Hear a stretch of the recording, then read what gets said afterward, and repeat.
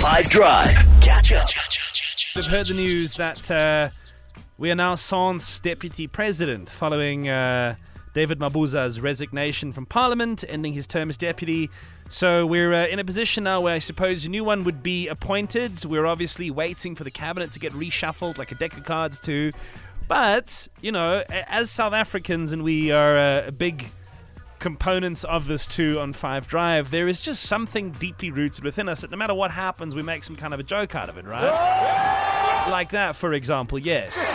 So my question to you is, right, let's just play a game. Do you know how many people, I was thinking about this, were famous before they became politicians, right? Like, let's consider Zelensky. He was a comedian before taking charge of Ukraine. Let's consider Donald Trump. He was a reality TV star and a businessman and etc. before he became the president of the United States. He's not the only one. Ronald Reagan, who is widely considered a very famous US president, was an actor. He was like a big Hollywood actor. Schwarzenegger, obviously, before he was the governor of California, was the Terminator. Macron was not so much like. Oh, he was a famous president of France. He was like an infamous investment banker. George Weah, who was the president of Liberia before he became the president there, he was a football player, and quite a good one. Like, he won plenty of awards and accolades and all different kinds of things.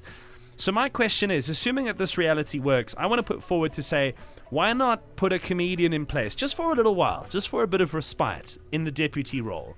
Everything will just be, you know, it won't handle any policy or anything like that, but just kind of be there to make the odd speech and make us laugh. My question to you would be, if we're going to consider this as a real thing, imaginary, who would we put there? What South African comedian would you like to see in these trying times of ours give us a little bit of respite from the literal darkness? Who would be able to lift your spirit and your soul if you had to appoint a South African comedian as the deputy president?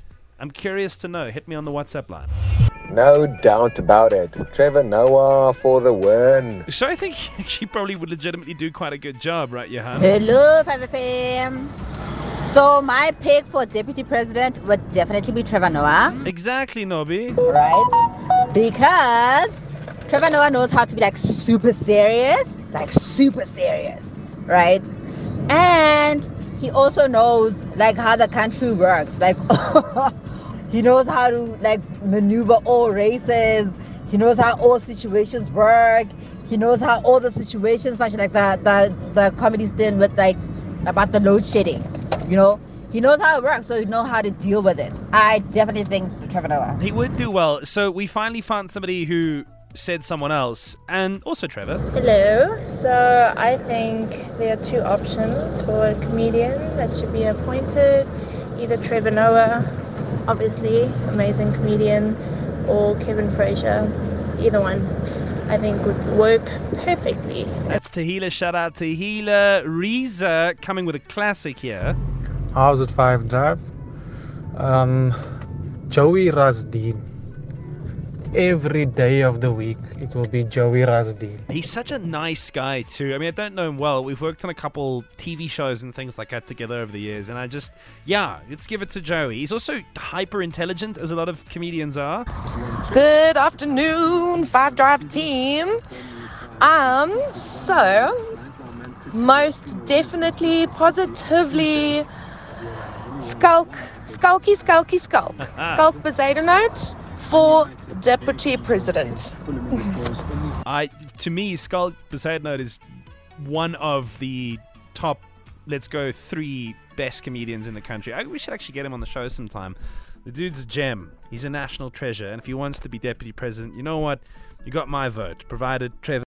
Catch up from some of the best moments from the 5 Drive team by going to 5FM's catch-up page on the 5FM app or 5FM.co.za.